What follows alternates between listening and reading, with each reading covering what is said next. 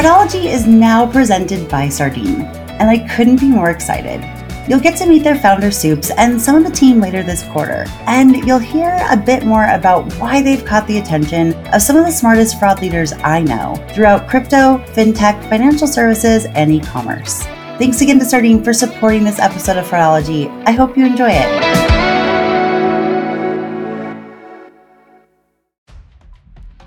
Welcome to this week's Tuesday episode of the Fraudology podcast, where we dive into the science and study of online fraud from the perspective of an e-commerce fraud fighter. I'm Carice Hendrick.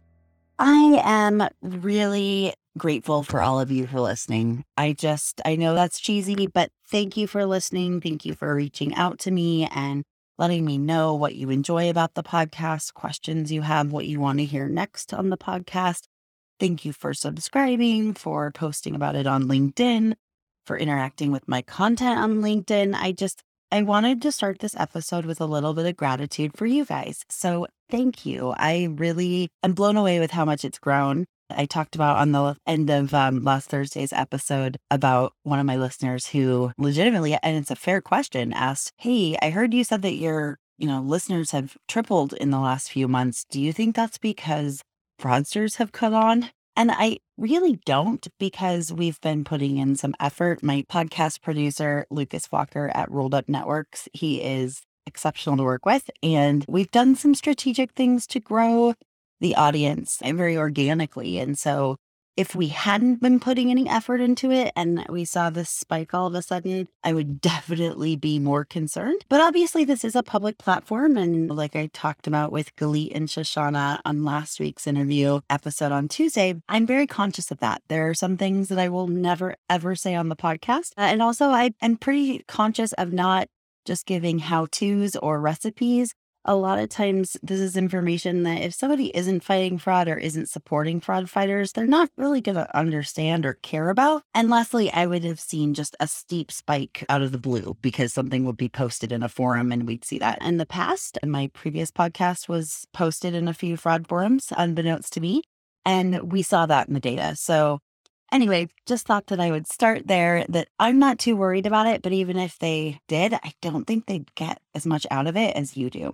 Also, like I said, we have very few advantages, and the advantages that we do have, I am keeping those close to the vest. So as much as I talk on this podcast, I'm very conscious of what I say. On that note, I honestly just kind of want to dive in to talk to you guys about who you get to listen to today. I got the opportunity to have a really good conversation with Ian Mitchell. If he's not a name you're familiar with, you will want to be familiar with him and connect with him on LinkedIn as soon as possible.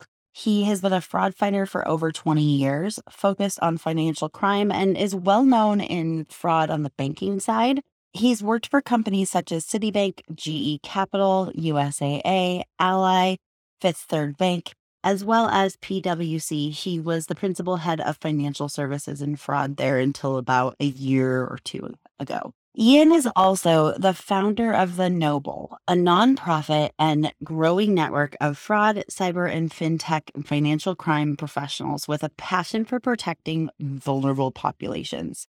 So they've created a network to use fraud fighting skills and data analysis to fight human crimes, such as human trafficking, financial scams, child exploitation, and elder abuse and scams. And while a lot of the members and interested people in the network to help are in banking, as I've gotten to know Ian over the last year and a half, and shout out to our mutual friend Frank McKenna for making that introduction about 2 years ago, I've really felt like there's a strong need for fraud fighters in the e-commerce, fintech, and marketplace to also be aware and get involved with what The Noble is doing. I know that a lot of you also see signs of these abuses on your networks, and a lot of you would also like to help and be a part of this mission. You'll hear it in Ian's voice how passionate he is about it, and that's something that I really admire and can relate to on several different levels. A lot of times as fraud fighters, we're aware that a large percentage of fraud and financial crime and that they fund evil such as human trafficking and terrorism and other forms of organized crime. But because our primary goal is saving our company's money, which is important, we don't always look beyond stopping the fraud, and nor can we, or we don't know what to look for, to be honest. And that's part of the Noble's mission, is to educate fraud fighters on what human trafficking looks like on your systems.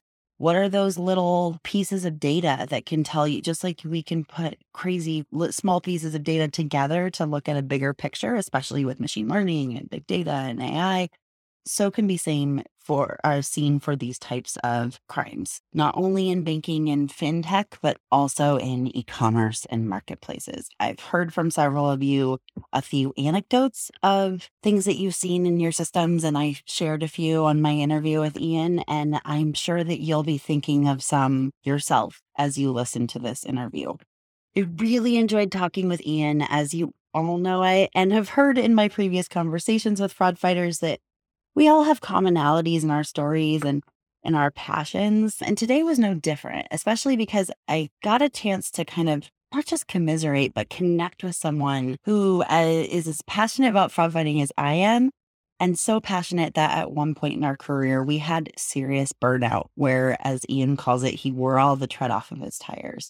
I've been there too. I've talked about it in the past, and it really shaped the rest of I had to course correct a lot in my journey and in my career, and so did he. And it's led to some really interesting things that never would have happened otherwise. So, in today's conversation, we talk about Ian's career path in financial fraud and banking fraud, what he loves about fighting fraud, and the evolution of our approach to fraud over the last 20 years. I have to say, his perspective on the three different phases we've had in fraud fighting over the last 20 years was actually really just kind of blew my mind a little bit. I hadn't thought of it in that way, or in those ways, actually, of how we first started fighting fraud to the kind of the middle to now. And I'm sure it will continue to evolve. I mean, it already is. So that was really fascinating for me. We also talk about what led to his career burnout and how taking a break from fraud led him back to fighting fraud, but with a newfound purpose. And we talk about how financial fraud funds human crimes and victimizes vulnerable people, such as human trafficking, financial scams, child exploitation, and elder abuse. I will say we don't get into the specific details on purpose. We kept it kind of high level. However, if you are more interested in specific details of how these financial crimes are funding human trafficking and other crimes, as well as what those look like and play out as, that is definitely something you can reach out to Ian or anyone else on the board at the Noble to talk more about. And then we finally wrapped up on how fraud fighters are uniquely equipped to help combat these issues through collaboration and education. I can't wait for you to listen to my conversation with Ian. But first, a quick word about this week's sponsor.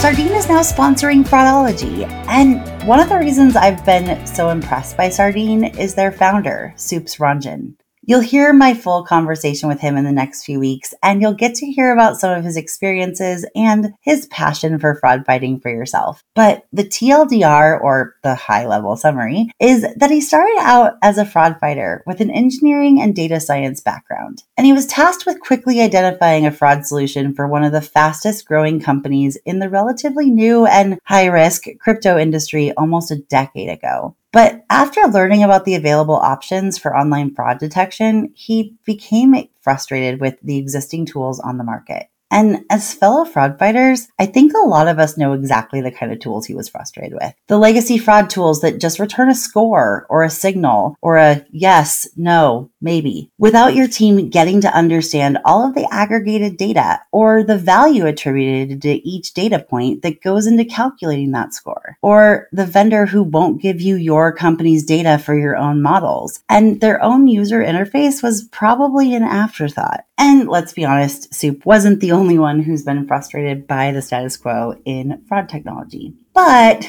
not all of us are able to rage quit our jobs, recruit a few of the smartest risk engineers we've ever known, and go build a fraud platform that is truly built by the fraud squad for the fraud squad. A platform for KYC, AML, and payment risk all in one product that lets the client company decide how to best use the massive amounts of data that's available to them. And that's pretty much exactly what Soups did a few years ago. And the result of those efforts has become one of the fastest growing solution providers in fraud that I've seen in many years. And that company is Sardine. To learn more about Sardine or to book a personalized demo, you can go to www.sardine.ai or just click the link at the top of the description for today's episode.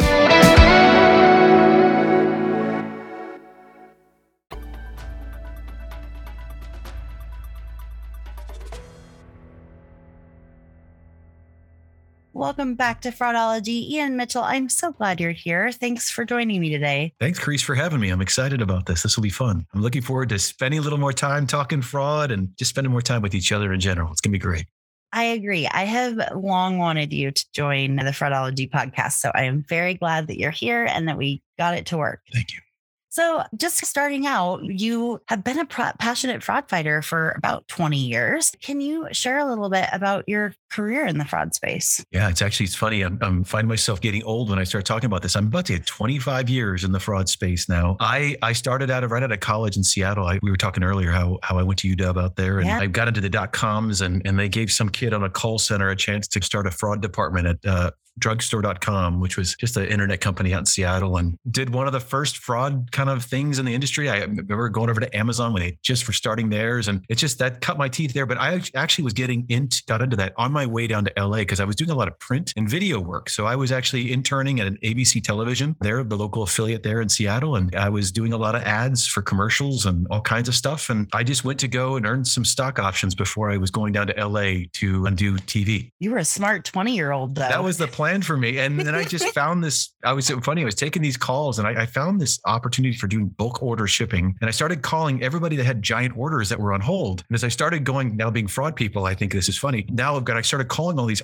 giant orders are being placed and we were having a problem fulfilling them. I started having an issue trying to find the customer. And so I ended up having to call MasterCard and ask them where these customers were. And MasterCard would say, these are fraudsters. You can't do anything with them. And sure enough, I started finding these fraud rings and I started canceling sales. The CFO started saying, what the heck is this customer service rep doing? And that whole story, I think you've heard it probably 50 times in your interviews. I've lived it. Tell you've lived it. And so that's kind of where it started. And then Citibank didn't know much at the time, or at least the division I was in, about internet fraud. And they hired an internet fraud person. And I've been in it ever since. And I have since forgotten about the TV stuff. And I've been having a blast. So I've been at USAA and GE, Said City, Ally Financial, Fifth Third. I'm sure I'm forgetting something in there, but I was the head of fraud at Ally across 22 countries. I loved that because I grew up overseas. So I was in Shanghai a couple times a year, in Brazil, and I've worked with a wonderful team internationally. And then at Fifth Third recently, I retired early, not because I could afford to, just because I was done with corporate America. I retired early about 6 years ago now, and I just decided to grow out my beard and focus on music. And I wrote a couple books, and I just was ready to do something different. And that was what I thought was the end of my fraud career. And then we'll talk about the noble, but it clearly wasn't. But I had a great time. I started in analytics and I just ended up finding a way to lead these amazing fraud teams. It's been such a blessing and I've been very fortunate to find this awesome career. It's cheesy and I feel like people have heard me say this many times, but I just think it's so true that most of us, I would say there's a few people here and there that are just entering fraud that are intentional about wanting to be in fraud. But the majority of us, especially anyone that's been in it over 10 years, we fell into it by accident. But we stay on purpose. Once you're in, you're in. Like once you get the bug, the fraud bug, so to speak, like you're in. And I think all of us, I was going to be a teacher. We all were going to be different things. And then life has different plans. But during our time, fraud went from investigations driven to operational and then to analytics and predictive. And we kind of walked through that journey in our career. And so what it needed is a new wave of people that weren't necessarily, this is not going to sound insulting, but cops and robbers, kind of law enforcement people. Yeah. And so coming out of the .com, we had to be a little bit more tech savvy and operational in our view. And then I learned on analytics. So I was a terrible SAS programmer, but I was a SAS coder. And still one of the highlights of my career was meeting Dr. Goodnight a couple of times. And he's the CEO of SAS. And so to me, I learned that and I had an appreciation for analytics, but it was this shift from the reactive way to fight fraud to more proactive, right? And not quite to where we are today, but we lived that. And that's why I think a lot of us got pulled in from different fields that weren't necessarily law enforcement. enforcement. That's just my 2 cents. I really like that. I haven't thought about that, but you're so right. I will sometimes joke that I feel like the fraud historian because as being in it for so long, it's like, oh yeah, we saw that back in 2008. This is just a different flavor. Or yeah, friendly fraud didn't exist until this. Or, oh, this happened with EMB. But I haven't thought of it in the way that collectively we did start out investigative and reactive, and every company at a different timeline had to have their oh shit moment and be like, oh, we need to care about this. And I think a lot of us in tech and in that side, whether it was the merchant side or others, were on customer service first. And we were just the extra inquisitive ones and the ones who loved to solve problems and puzzles and watch mysteries in our off hours and all of that. And this challenges us every day. But then we moved to more operational. And I think these days I am here for being more analytical and surgical because I've seen the downsides of being investigative and operate. I mean, all three of those pieces are important, but I think that when you're analytical, when you focus more on analytics, you're able to be more precise and have less good customers be impacted. And that's the way business should be done, at least from my perspective. So I'm with you on that. Yeah, I think honestly, we were in the middle of a new generation, a new wave when we talk cryptocurrency and really the true digitalization of everything. And we kind of lived through the modernization and the introduction of the cyberspace. But I think analytics really led our coming up. And I look at so many of the jobs that I've had where it was about coming in and optimizing both losses and customer experience. And it was all an analytical exercise. It's interesting now as we look at the new wave of fraud professionals, of the cryptocurrency and the deep understanding of intelligence. It went from analytics to now intelligence. It's interesting to see this evolution, and the assumptions are the foundations that we've laid, the law enforcement professionals that have been doing it before us, operations, analytics, and now talk about the intelligence led. It all assumes that there's a foundation of these components, but the use of intelligence and the third party and integration of data and just the whole customer view, I just look at it as one, it's the understanding of the financial crime challenge we're in, not necessarily the microcosm of fraud, but how it's connected. And we'll talk about this to all kinds of other crimes. But secondly, it's to me how we look at the customer and we're enabling the customer journey because of our security controls. That is where I think we are. And we're bumping around and feeling our way through this process. And our infrastructure, our technology finally can keep up with, I think, the plans that we've had for a good decade now. It's exciting. Oh, you're so right. It's so fun for me to work on things for clients because I can come in from a 10,000 foot view and do things differently and be able to pull from so many different pieces of understanding. And I do think that there's something to be said about those of us who have been in it for this long, because I also started out in the early 2000s and we do see all those pieces. It's similar to fraudsters of that time, which bear with me for a second, because everyone's like, what? Back in the day, fraudsters at that time had to know everything from end to end. They had to do everything from pulling the data to monetizing it, the cash out, all those pieces. Now there's like people that are specialized in certain crowdsourcing. There's fraud as a service. You can just go and grab this person and that person, and you really only have to know a little bit. And so I think that's the benefit of being a fraud fighter for this long, as it's similar, right? We literally had to fight fraud with duct tape and baling wire and a few rules back in the day. Yeah. And now to see all this new technology coming out, I geek out over it pretty big with some of the new capabilities that are available. And I can also be scrutinize some of others. I've got the same thing too. We don't need to invent a problem here to find, for the solution. I think that I run into that all the time. And so I think one of the things that's interesting about being a fraud fighter, one of the things I did is also been a consultant for the last little while, both at PwC. I spent 3 years leading their fraud practice, and I have my own consulting company now for fraud. Yeah. And one of the things I always anchor is in fraud. Side note, I remember sitting in Shanghai with my chief risk officer at the time, and this is a gentleman that I have so much respect for. It's a gentleman I followed as a CRO around a couple banks, and I'm sitting there with a man I really admired and respected. And in the Ball restaurant, I forget the tower, it's in Shanghai, and I'm sitting there having a conversation talking about this master plan of monitoring dealers for fraud. This is when I was at GMAC Ally, and how I wanted to build a process to do scoring of automotive fraud. And he said, Ian, it sounds interesting, but you need to know something. Fraud isn't rocket science. And he said, there's a lot of things that I do in managing risk that is really complex, and fraud's not one of those. And at first, once I came down from being hurt and from an ego, he's right. And so what I've done is just simplified the approach on fighting fraud. And the beautiful thing where I was going, this whole thing, is it all comes down to risk types for us. Yeah. We need to classify effectively the fraud risk, and then match the controls and all the solutions, technologies, orchestration, the treatment of those, all those need to be anchored in that fraud risk type. And so that's the secret sauce that I'd had both when I was at PwC and the team there and our company Omega. That's it. That's all we do is we anchor always into the fraud risk type. And it comes down to that taxonomy and having one that can live a little bit of a life and morph with the changing threats. But that's what it comes down to. When we start thinking about all these solutions coming into market, I always ask them, what's the fraud risk you're solving? Oh, I'm solving fraud, or I'm solving identity. Yeah. Okay, I love those. They're great conference. But what is the problem? Like what is right? And then also what makes you different? What makes why do people need you? Yeah. And at the merchants of the banks, we also have to do a better job. You know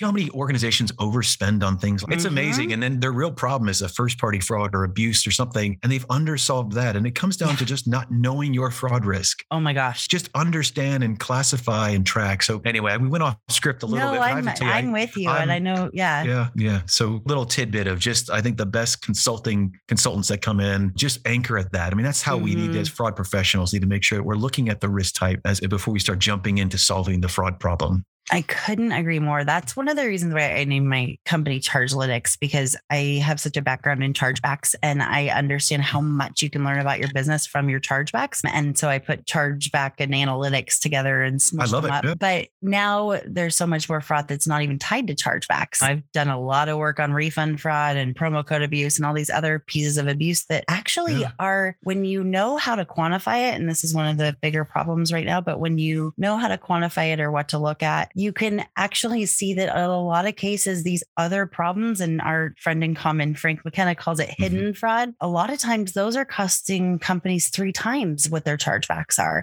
or other pieces. And at the same time, we need to know there's always been this old adage that it's easy to stop all of fraud. It's similar to what your CRO said. You can just turn off all of sales or all of bank accounts or banking or whatever. But the challenge is balancing and making sure that as many good customers can go through with a seamless experience while you are making it more too expensive and too time consuming for bad actors to monetize off of it. That's really the balance, right? And when you come in as a consultant, you can come in from a different perspective. You know what pieces of information you need.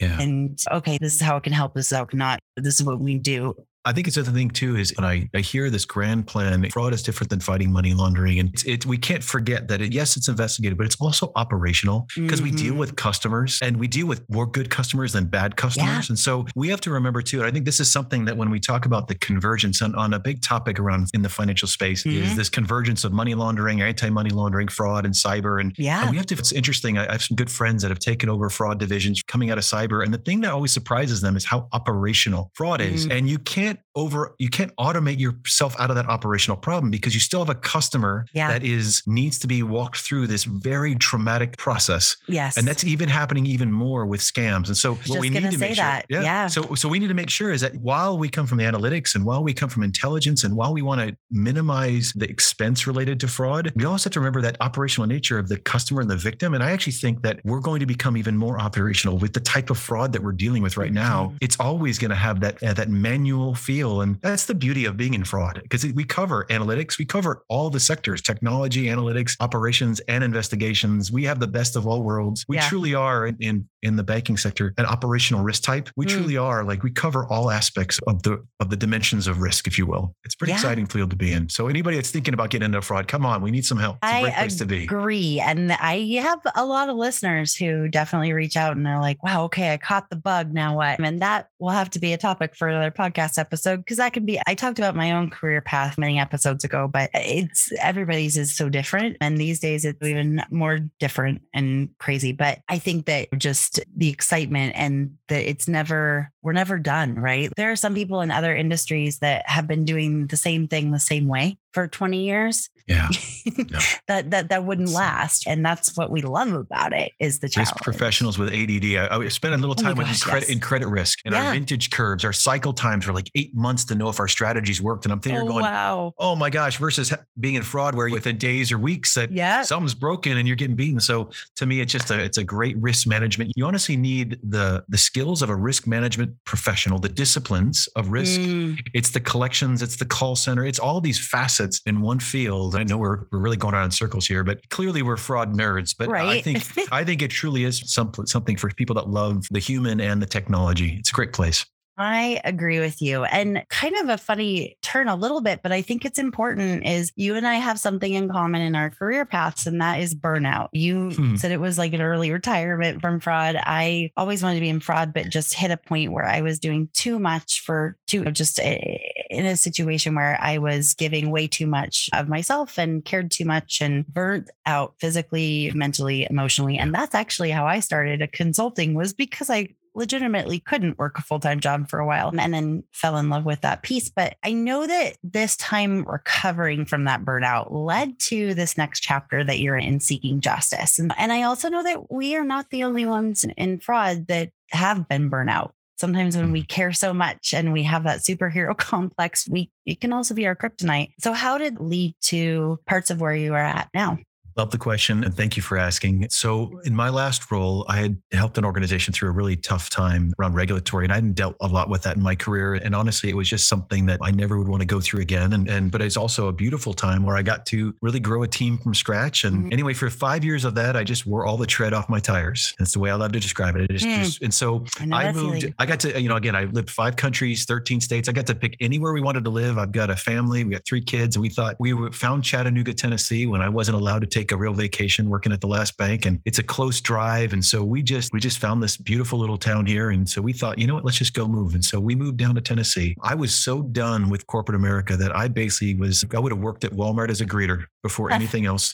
I had a beard that I hadn't cut my facial hair in probably almost 2 years. I just was completely done. It was actually the craziest, long, ugliest looking goatee you'd ever seen. But I just was done. And so I was focused on the music. So I was writing and recording, getting back into the studio, and I'd be in Nashville a couple times a week working with my vocal coaches, worked with Beyonce and all the best vocal singers. And so I just would work with her every week. And I was working with a lot of people in songwriting, and I just was moving to that chapter. And then I met somebody. I had a mutual friend down in Atlanta. I would go to his house and hang out there. And I've met Hall of Fame basketball players at his house. I've met all kinds of CEOs of amazing companies. He just has really interesting, really influential person in the Atlanta area. Just always had the most interesting encounters when I was at his house. And one morning I was there before I was getting ready to fly out to Dallas for a fraud consulting favor for a friend. I went there and I just spent the evening with him. And I woke up the next morning. He always has people sleeping at his house. And I went down for a cup of coffee and I met this gentleman over coffee. His name was Matt Friedman. Matt has spent 30 years fighting human trafficking. He's based out of Hong Kong. And he started talking to me about this topic I knew nothing about. And I'm sitting here having a cup of coffee, thinking about the next song I was recording or something. And I just was like,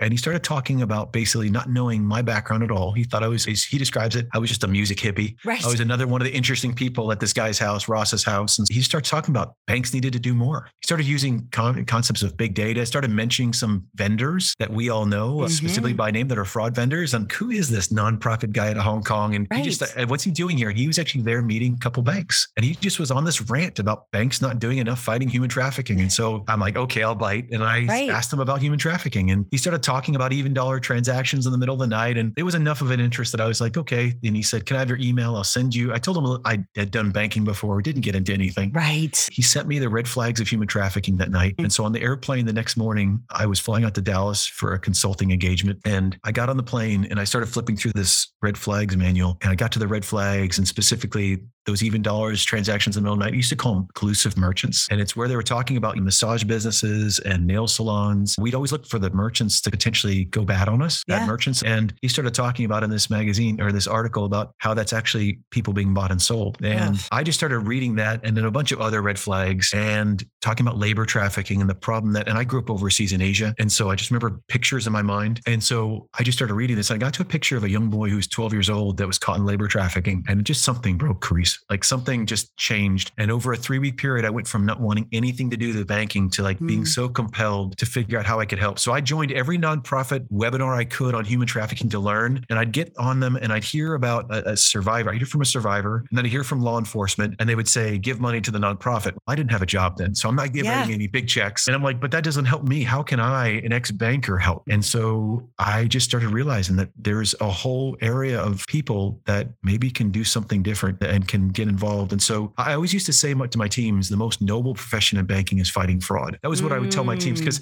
we would have these issues. Like we'd have these engagement surveys on my teams where I'd say, how engaged is your team at these banks? And we'd always score low. And I'd be like, why do we score low? Like we're helping people through identity theft. We're helping them through scams. Right. And we didn't make this connection because we're so busy filing SARs and working alerts. And I always used to say that, but I realized, I know this is a long way to get here, but I just realized in that moment, and as I talked to other financial crime fighters, that we in fighting fraud, we in fighting money laundering, we in financial crime, just sometimes miss the point of why we do what we do. It's not to save the company money. That really shouldn't be the main driver. It is an important driver, and that's why we're employed, and we need to be great at what we do. Right. But what we're really doing is fighting evil. We're fighting people that are buying and selling people, that are funding terrorism, this is stuff that I had been told by my compliance friends, and a couple of them laugh at me because they're like, Ian, I told you this 10 years ago. Right. I didn't understand. And so I realized that if I was sitting on stage talking to 3,000 or 4,000 people about the convergence of AML, cyber, and fraud. And I looked at about 3,000 or 4,000 of them, and I realized if we could wake them up, there's hundreds of thousands of financial crime fighters around the world. If we could wake them up, they have the best data, the best technology, the best tools, or the best trained. We could outnumber the evil people by, 10 to 1. And we could actually use better trained people and data and technologies, maybe not as agile, but dude, what an army to wake up if we could actually remember the human being behind the transaction. And so that's where it was in that moment I was sitting on stage and I realized that's the mission. It's not to go and support a lot of other survivor organizations that are amazing. But for me, maybe I had been trained for the last 20 years fighting fraud. I could put the skills that I use and the language that we use to just really engage the financial services industry. The ambassador of trafficking, I was in a meeting with him. His name's Ambassador Richmond. He's the ambassador for the US for fighting trafficking. And he said, this is all stuff we know, but I'm going to quote him on it. He said, the reason the traffickers do this is because of monetary gain. And so where does the money flow through?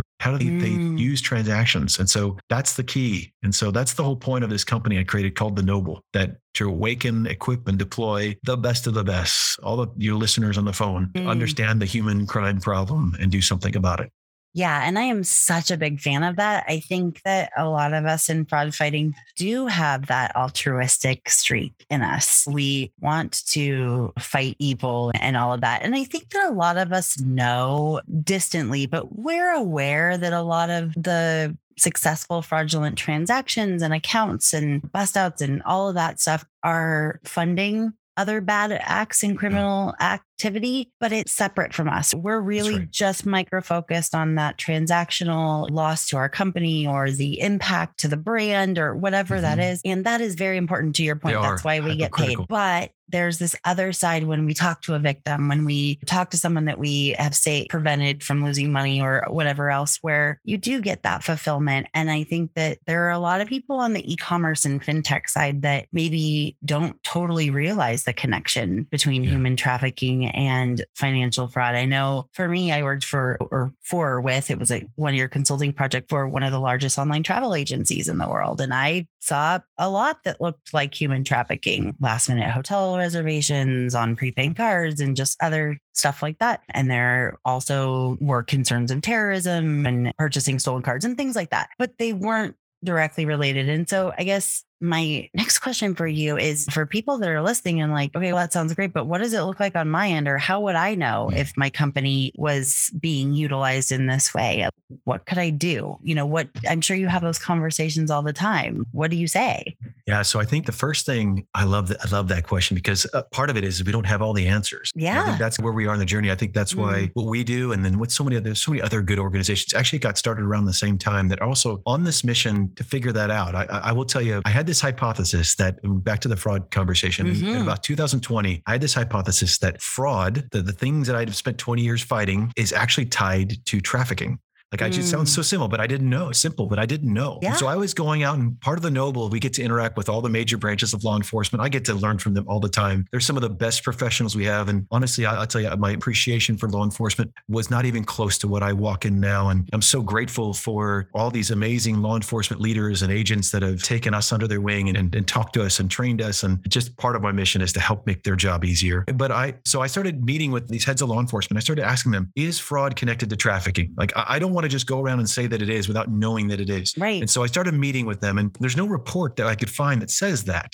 And so I started meeting with certain levels of agents. And so I went to the top and went one level down. And then this one agency, I'm not going to name who it is, but one agency was amazing. And they really helped me. And the special agent in charge we started working through, and I met with several of his agents. We finally found some agents that said, Ian, absolutely. And they started talking to me about cases. One case in particular that I remember specifically is this one agent said, I have cases where there are business email compromises and romance scams. And I'm going to get these numbers wrong. But he said something like there are thousands of these that he found aggregate down to 76, if I remember right, 76 accounts, banking accounts. So those funds come from anywhere. They transfer into 76 accounts. They transfer down into 14, down to 3, down to one account in Africa that was trafficking human beings and drugs. And there's a direct tie. And what happened along the way was enrichment. So like I think of the PPP and all these things that we've looked at, the Lamborghinis, being bought. I think what I've heard, and this is one of the missions that I have personally as I work through the Noble, what I heard was that there is like the enrichment along the way. So the Lamborghini isn't the full amount of money. There's people in this pyramid scheme of financial criminals that are being enriched along the way, and they're buying Lamborghinis, but a big portion of the majority of the funds is going to these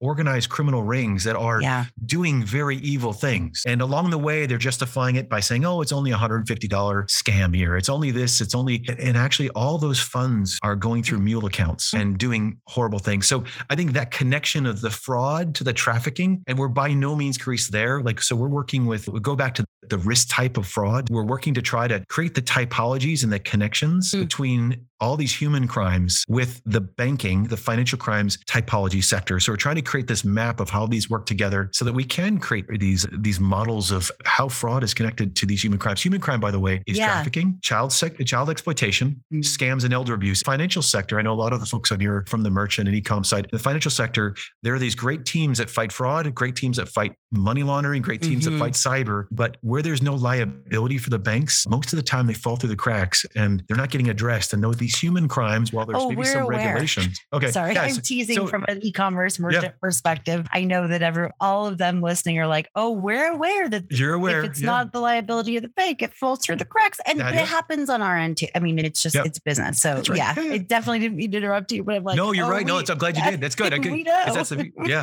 And it's again, no fault with the leaders that are doing it. At the same time, they all have to optimize their business. Yeah, that's right. But if we can work, so we have law enforcement councils and company and organizations with law enforcement, if we can do a better job of getting the information and that just being able to point to tie those together, I believe that there's enough good people. We have at the Noble, we have over 250 organizations involved with us. I think we have the number's over 12 or 1,300 financial crime fighters that all come in and said, these are from banks and merchants and law enforcement. They all said, I want to be involved in this. And we're growing exponentially. It's amazing. Our partnerships have been amazing. But all these people are coming in. When I meet with them during orientations, I ask them, why do you want to get involved? And I have people from government and the private sector or retired people or people that are in teaching. They're hearing about us and they're coming in saying, I want to do something about this. And I ask them why. And it's because honestly, like they want to do good. They believe that they want purpose in their life. This is a big thing for me. And they also they know that they're in a job that while it may not be like top of the house blessed, they have the opportunity to do good. And so they're wanting to come in. And so that's the exciting part for me is when I hear these stories about why people want to get involved. And some it's trafficking, some it's elder abuse and they have real personal reasons. Some it's online exploitation of children, and scams is just resonating with everybody right now. And we're all victims of scams. And I think that's why, but scams is just resonating. So it's a real cool time to be doing this. Yeah. Well, and I'm glad that that was going to be my next question, was kind of to have you narrow in on how you define human crimes and human trafficking, et cetera. And as you're talking about it, I'm thinking about real life examples of conversations I've had with e-commerce merchants and fintechs as well. There's a lot of other things that we see while we're diving into fraud and other patterns and other things. And one example I know that is really impacting a lot of the bigger brand retailers, and I just wrote someone's name down to introduce to you because of this, is these elder abuse scams with gift cards. Yeah. It is impacting the retailers so bad. And honestly, the liability doesn't lie with the retailers. That's right. But they want to do something so bad. And they've done everything they can on the front lines to educate their staff, to put signs up, et cetera. But then the people on the other end are very well-trained social engineers. It's like having somebody who's never played professional basketball having to play professional basketball, and then you blame them for why they got dunked on. Like these elders aren't equipped to understand this. They're trusting and all the other pieces. And a lot of those funds I know go to fund a lot of gross stuff, being completely honest, as well as electronic gift cards. I really believe there's a lot of money laundering happening on those right now, but they're kind of unregulated in money laundering. There's not really SARs needing to be done. And I know there's a lot of merchants that are seeing some crazy traffic on their electronic gift cards that they don't really know what it means. They're just trying to fight the fraud, as well as anyone in travel, event ticketing, all those pieces. I know there are bits and pieces that they're seeing that they're like, could this be that they could be value, even if they're not sharing their company data, they can at least provide use cases and examples and, hey, this is what we're seeing, et cetera. Is that the kind of thing that's helpful? Oh my goodness. So a couple of things, just stories. One just happened today. So I was on the phone with Tennessee has, I think it's 23 or 24 survivor networks in the state of Tennessee. So I was on the phone with a bunch of them. The way we work at the Noble is we're awakening, equipping, and deploying. We're trying to do small projects. So 90-day projects. We did a run around the Super Bowl. We're trying to drive systemic change. We're not trying to sell anything. We're not trying to get the organizations to work together. We do this through these small projects. We've got a small project right now with the survivor networks. And so we're trying to get intelligence and insights from the survivor networks. And what they were asking me is, Ian, are you guys looking at alternative payments? And they talked about Cash App, and they talked about, I hate to name them. And so I apologize. So maybe, but we named some just alternative payment methods. And then peer-to-peer networks. Peer-to-peer networks. Yes, very. But they didn't mention one that I'll name, but first time I ever heard this, they were talking about Roblox. Yes. And they started talking about like that being a way that they're actually trying to exploit children. And I start looking at this whole thing where this is the only reason, I guess, and this is no knock on Roblox. By the way, my son is one of your biggest, like my 12-year-old loves your platform. Yep. I actually know. Yep. You have a lot of great games. So I know a few of their team members. Yeah. I'm not so I want to make sure. But it's interesting to me is I'm hearing the way that they are monetizing and creating value in cryptocurrencies. We have some groups around and some cryptocurrency experts around Bitcoin or crypto ATMs. And to me, they're looking to trade equities or trade value in any way they can. And so I think that's what's really important for us as we start looking at how both good people monetize and any construct that we intend for good, the fraudsters or the evil people will do for bad. We know that. So we just need to be mindful that as we introduce these really well-meaning constructs that they may be used for not so good things. Gift card is a great example that's been around forever. So Walmart. But as crypto is having a lot more regulations, there's just it's always been a problem, e-gift cards, especially electronic ones. But I would say in the last 6 months to a year, it's exponentially bad. So I don't think I'll get in trouble for this. And if I do, I guess I'll ask for forgiveness. But Walmart's become a member of the Noble and they're sponsoring a project. I think we're announcing it next week. So maybe by the time this is released, I don't know. So we're announcing it. And so they're sponsoring a project related to gift cards, specifically gift card fraud, especially specific to elders. I know there was a big piece that was just written about them. There was in CNBC. But they want to encourage their peers and the rest of the organizations to start looking at gift cards and really looking at the impact. And I love that they're going after the scam piece. I will tell you though, gift cards is a vehicle that's being used to create all kinds of human crimes. And because of the anonymity that comes with it and just the very construct, the good news is it can be, and this is go back to consortiums and how we solve it. It's anchored in a depository account. Somebody's got to pay for it. So there's a financial relationship to pay for the initial gift card load. And it's anchored in the merchant so if we can find a way to work together between financial services and the merchant, I think we can solve a big piece of it, but it is always going to be attractive. But you and I will be talking offline about that because I have some ideas. Also, I have several retailers that would love to join Walmart in that initiative. Some people specifically have really taken this on as their kind of pet project within their company, wanting to do it. And they want to work. I've actually been facilitating a couple of introductions to that team at Walmart after that article came out last week. And so this is one of the reasons I wanted to have you on, is because I really think while you have done amazing work in the fintech space or in the financial space with the Noble, people in e-commerce and fintech to know about you as well and to work with you, because I think there's a lot of opportunity. A couple of anecdotal stories I've heard from merchants related to human trafficking. One is a marketplace that traditionally allows users to upload pictures and they sell from one user to the other. They're not going to a central warehouse or whatever. One of them discovered that when posting pictures of kids' clothes, there would be some postings like look closely at the SpongeBob, and the SpongeBob would be on someone's shirt would be on a small young girl's shirt Yeah. would be inappropriate, or then they would put a price for something else that wasn't related to the clothing and all of that. And those are things that these marketplaces are having to content moderate. And they're essentially catch and releasing because that's all they can do is just ban them from their website. But I think I share these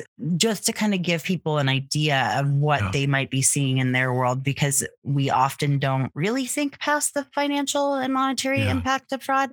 As far as Roblox, I will back you up and say I've actually been really impressed with them.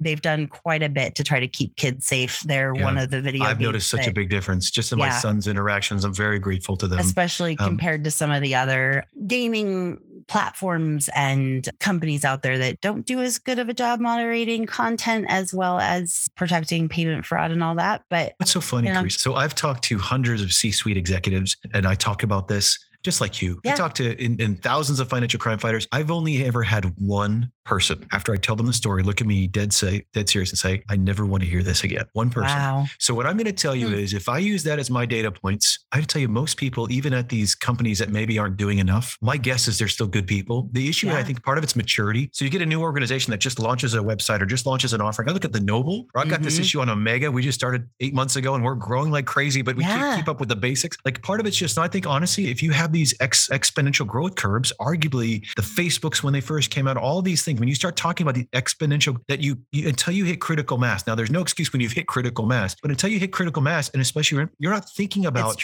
getting abused in a way that is outside of your intended use. And so I think for us in this space, as we encourage each other, I'm always glass half full, optimistic, as we start to encourage each other. Yeah, we need to be that. And so we need to obviously look at the risks and we need to educate ourselves on all kinds of risks, but also we need to join networks and work with each other that are passionate about these other things and not be afraid to we have a couple forums and roundtables where it's the Chatham House rules. And so where organizations are coming together and saying some very embarrassing things, saying, I want to stop online sexual exploitation of children, but I don't know how. Or it's funny. We just did a survey with 40 financial institutions and we're about to put this out, I think next week or the week after. And 60% of them have human trafficking detection in place, which is amazing. I'm like, wow, that's great.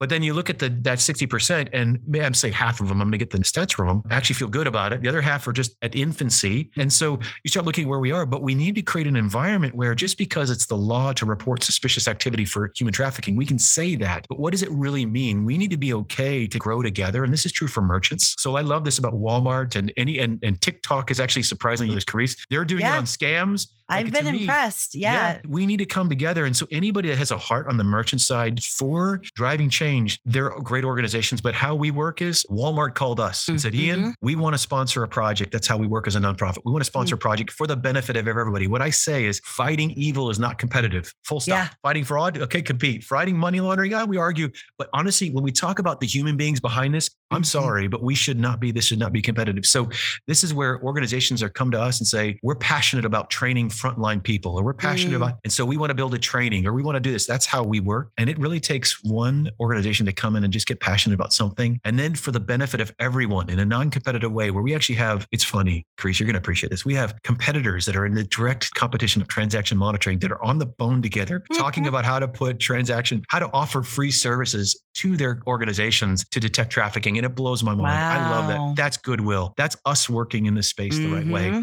And those are the kind of transaction monitoring companies that other merchants want to work with, other than the ones that are just focused on their bottom line and pleasing their investors and all of that. I think, so you mentioned a couple different things, the projects and stuff that you've done. And one project that you mentioned briefly, but I really want to dive into it a little bit, is the Super Bowl. I know that Prove sponsored that. I spoke with Marianne Miller at MRC and at a presentation and all that. And I think so highly of her. And I am curious to know like what the mission was, how it worked. Anecdotally, I had told you prior to this happening, and I just knew time-wise it wouldn't work. But some of the event ticketing companies have done stings at Super Bowls on stolen tickets and have run into human trafficking happening at the same time, or related to stolen tickets, or people are selling them, or just various different pieces. So I knew that was going on there because of I knew there were some connections between financial fraud and human trafficking, but what was the purpose? What was the outcome? All of the above. You get to deal with such wonderful people. And Marianne's just one of those. She's on the board of the Noble. And honestly, I'll tell you, like, I'm so grateful for our community of just people that want to just, want to collaborate.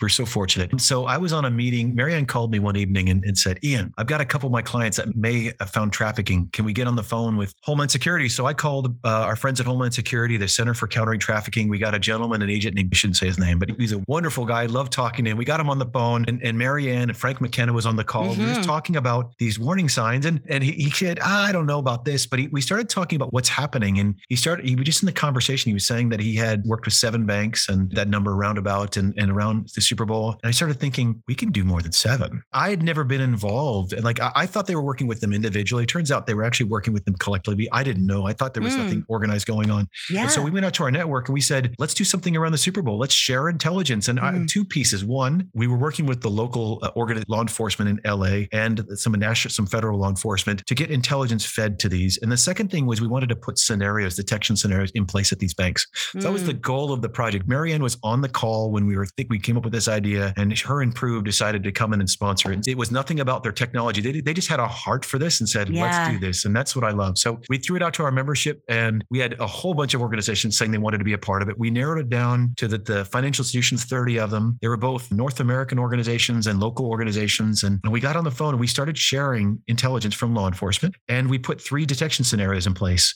And I don't have the stats in front of me. I should actually, but I think it was like 20. There were like 20 leads that were followed up on. I think 12 new leads that were sent to law enforcement just out of a 3-week effort that we did. And they had some success with that. And this is the part that excites me, along with the actual rescuing of people, which is amazing. Again, I want to see sustainable, scalable change. There are organizations of those 30 that didn't ever have any detection rules in place on human trafficking that now today have 3 scenarios in place monitoring trafficking. That's the kind of sustainable change that we want to see. It's right. So that's what we're doing with these projects. We're doing one again, and it'll get announced. So I won't talk about, there's an event coming up next month. We have multiple of these kind of events coming up that we're not trying to, there are now a couple organizations that are doing similar things. I don't want to say we're the only ones, but what we're trying to do is in a non-competitive way without a solution. We're trying to bridge the gap between law enforcement and the banks and get the banks to start dipping their toe into the water in a safe way. And so this next one we're going to beat the 30 banks that are involved, and we're going to just keep doing this until this becomes muscle memory, until it becomes something that doesn't need to be event driven. It's driven at like just ongoing. That's what we want to see. And,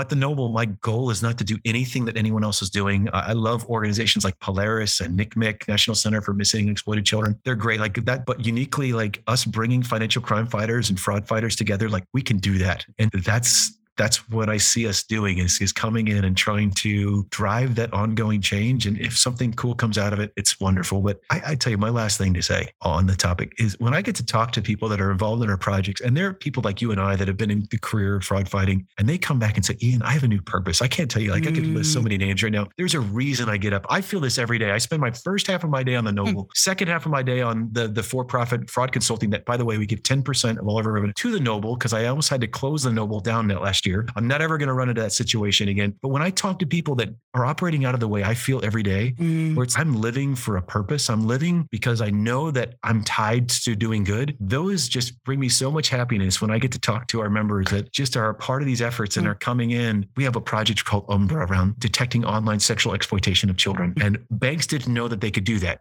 Like on streaming platforms like these, there is live streaming of children in horrible situations. And it's heartbreaking. And I know it's not an easy thing to talk about, but because we lost, travel went down, there was actually an exponential increase of live streaming. So the banks got together and said, what can we do about it? And turns out that the banks actually can detect this stuff, which is mind blowing. With a couple banks, one in particular, I won't name them, said, we figured out how to do this. We put this in place at 5 banks. It's getting ready. Project Umbra Phase 2 is getting ready to launch for everybody. That basically is going to help them detect online streaming of children, like sexual exploitation of children. It's mind blowing. And the people that I talk to that are a part of that, they're so rewarded. They're fighting money laundering. They're fighting fraud every day. But at the same time now, they're actually tied to like really amazing human things. And they get to be involved in amazing discussions with law enforcement. I think we're all just searching for a little bit of meaning and on why we show up every day, because mortgages and car payments and new iPhones aren't enough to keep us all going. We all need a little bit of humanity. And I think that's what I love more than anything about what we're doing. I couldn't agree more. And I think that you really touched on something a couple minutes ago that I really agree with too. There's something magical about the people that were drawn to fraud prevention and that have stayed in it. We can instantly have a connection connection and talk deeply very quickly and all of that. But also we have a heart for helping people and for making an impact. And that's something that I think is rare. And also it's also rare in any other industry that I know of where we all know each other. It's a pretty small industry and we all work together, even if our corporations are competitors, et cetera. And it's such a magic thing that pointing us in a direction in addition to fighting financial fraud, but trying to help. And I appreciate the fact that you don't have all the answers, that you're like, hey, let's get people together and talk about this and let's have an hypothesis and try it out. And it's amazing that you've had companies that come in and sponsor these efforts. And hopefully more so will do that, whether they're solution providers or merchants or fintechs, et cetera, because it really is a gift, not only to the industry, but to just the people of our world. Mm-hmm. Yeah. And there's a lot of bad stuff that have come out of technology. We've got to pay it back. There's a lot of good things too that have come out of technology, but there's some side effects and some symptoms that we can tackle in a very similar way to financial fraud, looking at patterns, looking at outliers, asking questions, detecting, and then preventing. I've talked to regulators on this and law enforcement, and I plead with them, don't just go to the compliance departments. Oh my gosh. And I love my compliance counterparts. Yeah. I love them so much. I have so much to learn from them. They're important. Excellence. But at the same time, get the fraud people and get the cyber people involved because one, the fraud people know how to look at anomalies. They know how to look for a detection and they're talking to the customers. We need the fraud fighters involved. It's not just a check the box thing. And so we need them. And the cyber people, the understanding, the intelligence you can get from the network side and all the attacks. So the only way we understand the practical application. Yes. It's so not the fraud people need to be involved. So that's my request. Every fraud fighter on the phone on this, and everyone I talk to on the phone it's just doesn't matter how simple. I've got a great story. So a top 6 bank, the head of fraud deposit, I won't name him, but you'll know if he listens to you, you'll know who he is. The executive there, head of deposit operations and fraud, said, Ian, I'm in. What can I do? And so we had one time, we call it an awakening event where I come and talk and we come bring law enforcement and we have this event. I've talked to thousands of people, hundreds of people, and 5 people. And we had one of these awakening events with his entire team, his leadership team about, human trafficking. And from that was it. So we met for 2 days and we had this awakening event and we went away. Weeks later, I get a call from them and they said, so we trained all of our frontline retail branch employees. We put a training together from it. We didn't have all the answers, but we put training together and we have escalated, suspected. I think the number was 2 trafficking rings from that. That goes back to, this is a fraud person with their fraud team saying, I want to do something about this. And that's just something little like that. It brought so much meaning to the team and it moved the fight forward.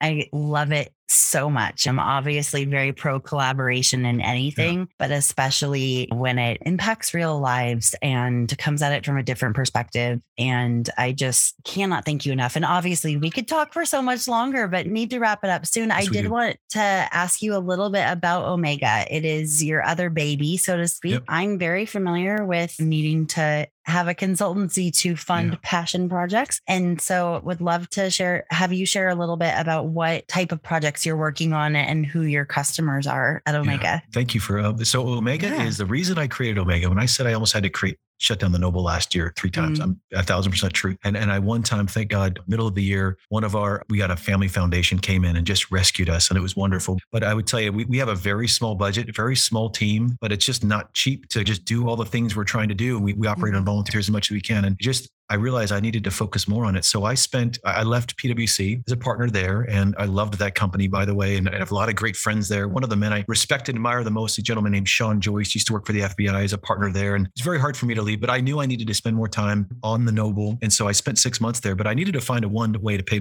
my own bills. Yeah. But 2, find a sustainable way, more importantly, on how to keep the Noble operating. So what I did is partner with a gentleman named Ben Wallach. Ben was the head of fraud at PNC and BB&T and just a similar minded. He's on our board here. And we just said, let's just go and let's give starting 10% of all of our revenue. And so we have 10 consultants, I think now, or maybe 12. I think it's 12 as of next Monday, that just come together. They're all fraud experts. Our average years of fraud experience, I think, is 23 years. We've all come together and said, you know what, we're going to charge reasonable rates and we're going to give 10% of all gross revenue to the Noble. This year will be the single largest donation to the Noble already. We've been only around 6 months. And I'm going to tell you, the exponential problem is serious, but having experts like yourself, Carice, for an organization to come in and hire a place that knows that they know what they're talking about. We've been in the trenches before and the rates are reasonable and we're trying to do good. Now we're transparent. So that's what we decided to do. So one's the consulting stuff. And then secondly, this is what I don't know, as excited about is at the end of the year, we're doing a pilot. We're going to pilot 20, we're going to create an operations, end-to-end fraud operations center. It's a boutique operations center. It's going to be it's going to do everything from analytics all the way through detection and investigations. We're going to have it based here in Chattanooga and then a second site eventually in Charlotte, North Carolina. We've got a bunch of partners that we're going to launch this operations center. And the goal is to hire experts to be designed by fraud experts to run just complex operations kind of work. But also I'm trying to hire victims of trafficking and victims of financial crimes to also, I had some good conversations about that this morning. We have conversations next week. So we're trying to create, there's all these boutique operations centers that exist for money laundering in the financial sector. There really aren't any for fraud. And so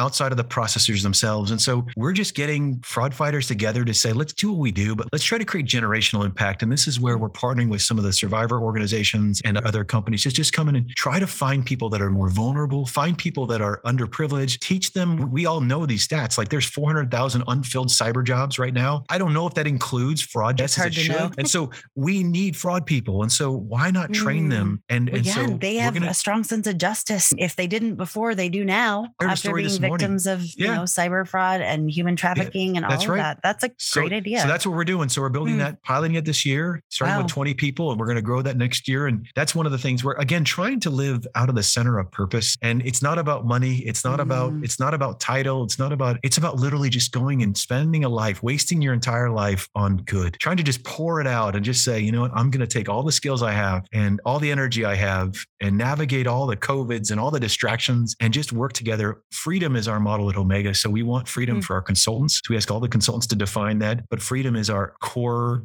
tenet of value of what we want. We want to create a construct that's free for everyone involved. And so we tried to bake that into everything. We're excited.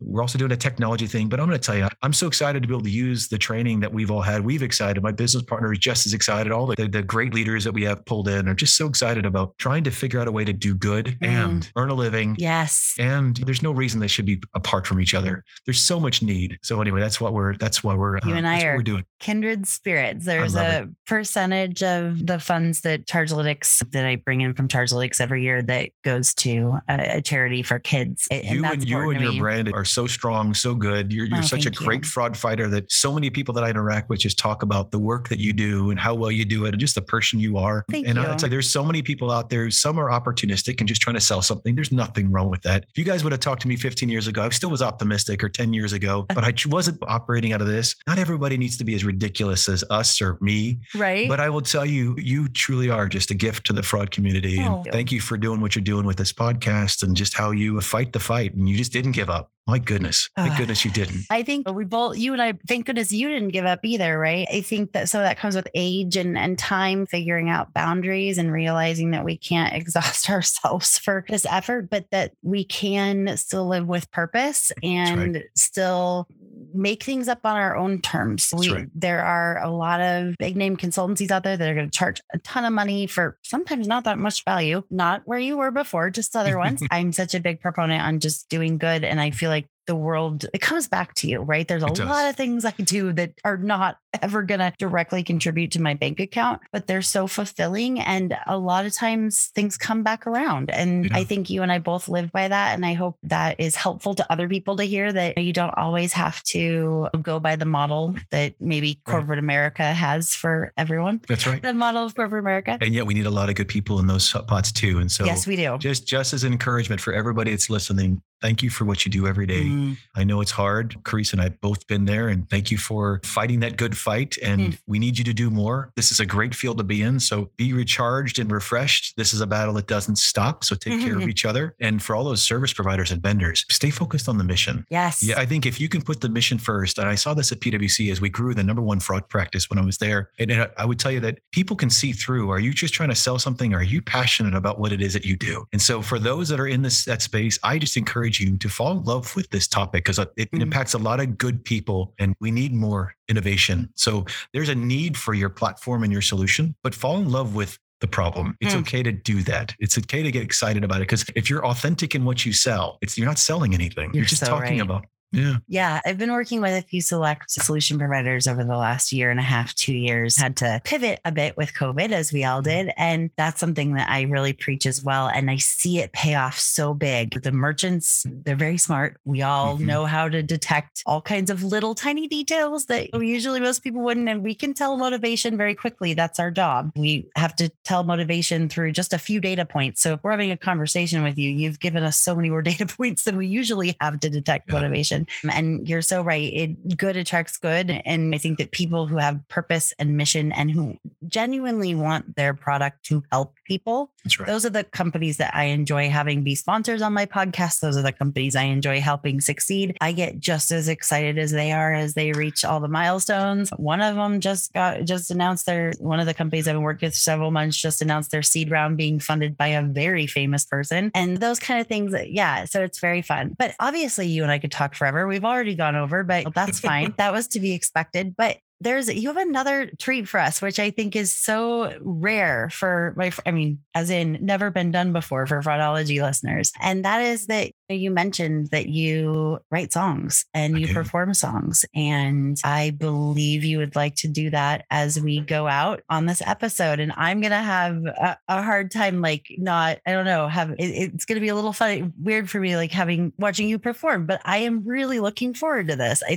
I love that you lean into all your passions. And I hope that is an encouragement to everyone that fraud doesn't have to be in its own lane or its own silo in your life. They can all work together to create a whole person. The word that I try to anchor is authentic. And we're all made so uniquely and differently. And so what we need is everyone that's listening, all of us to be authentically ourselves. And I'm a quirky, unique person. Part of it is I've been writing and recording songs for a long time. I used to tour with a lot of just church stuff and everything. And then I just started realizing I wanted to write just about me and my life. And so what I started doing is writing several years ago, just about my journey of finding purpose. So one of the songs, I'm going to play a different song, but I'm going to play a song that just is anchored in that message. And it's a song I wrote when I was years ago, when I moved to the mountain. Right after I moved to the mountain, created the Noble. It's probably about 5 years ago now. And it's a song called Old Dirt Road. And it talks about the journey of being burned out. It talks about the journey of where I was when I had nothing left and finding a life worth living. And that's so this is one of the ones that I probably play more often than not nowadays, but it's just such a great song. And after our conversation, it just fits so well. All right.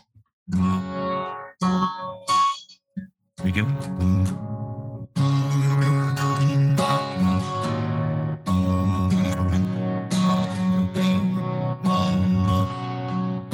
I moved to the mountain 3 years ago, and I was all done with the man I used to know.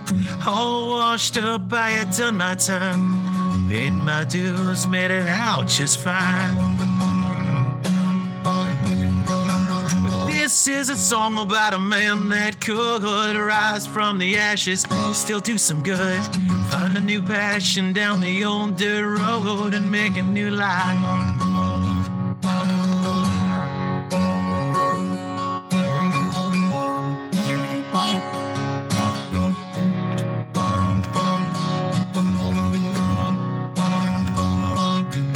I swore that day I would not go back. Nothing gonna change the cold hard fact. Been burned up and broken on down. My mind was spent and my passion left town. This is a song about a man that could rise from the ashes, still do some good, to find a new passion down the old dirt road, make a new life, a life worth living. This is a song about a man that could rise from the ashes, still do some good, to find a new passion down the old dirt road, make a new life. This is a song about a man that could rise from the ashes, still do some good, find a new passion down the old dirt road, and make a new life.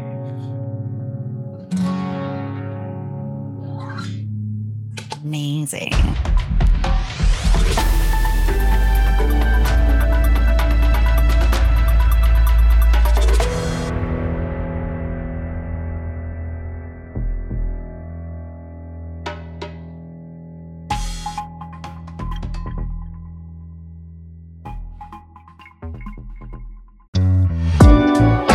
Thank you again to Sardine for sponsoring this episode of Fraudology and for supporting information sharing and collaboration across the FraudFighter ecosystem. You can learn more about the team and their mission at Sardine via the link in today's episode description.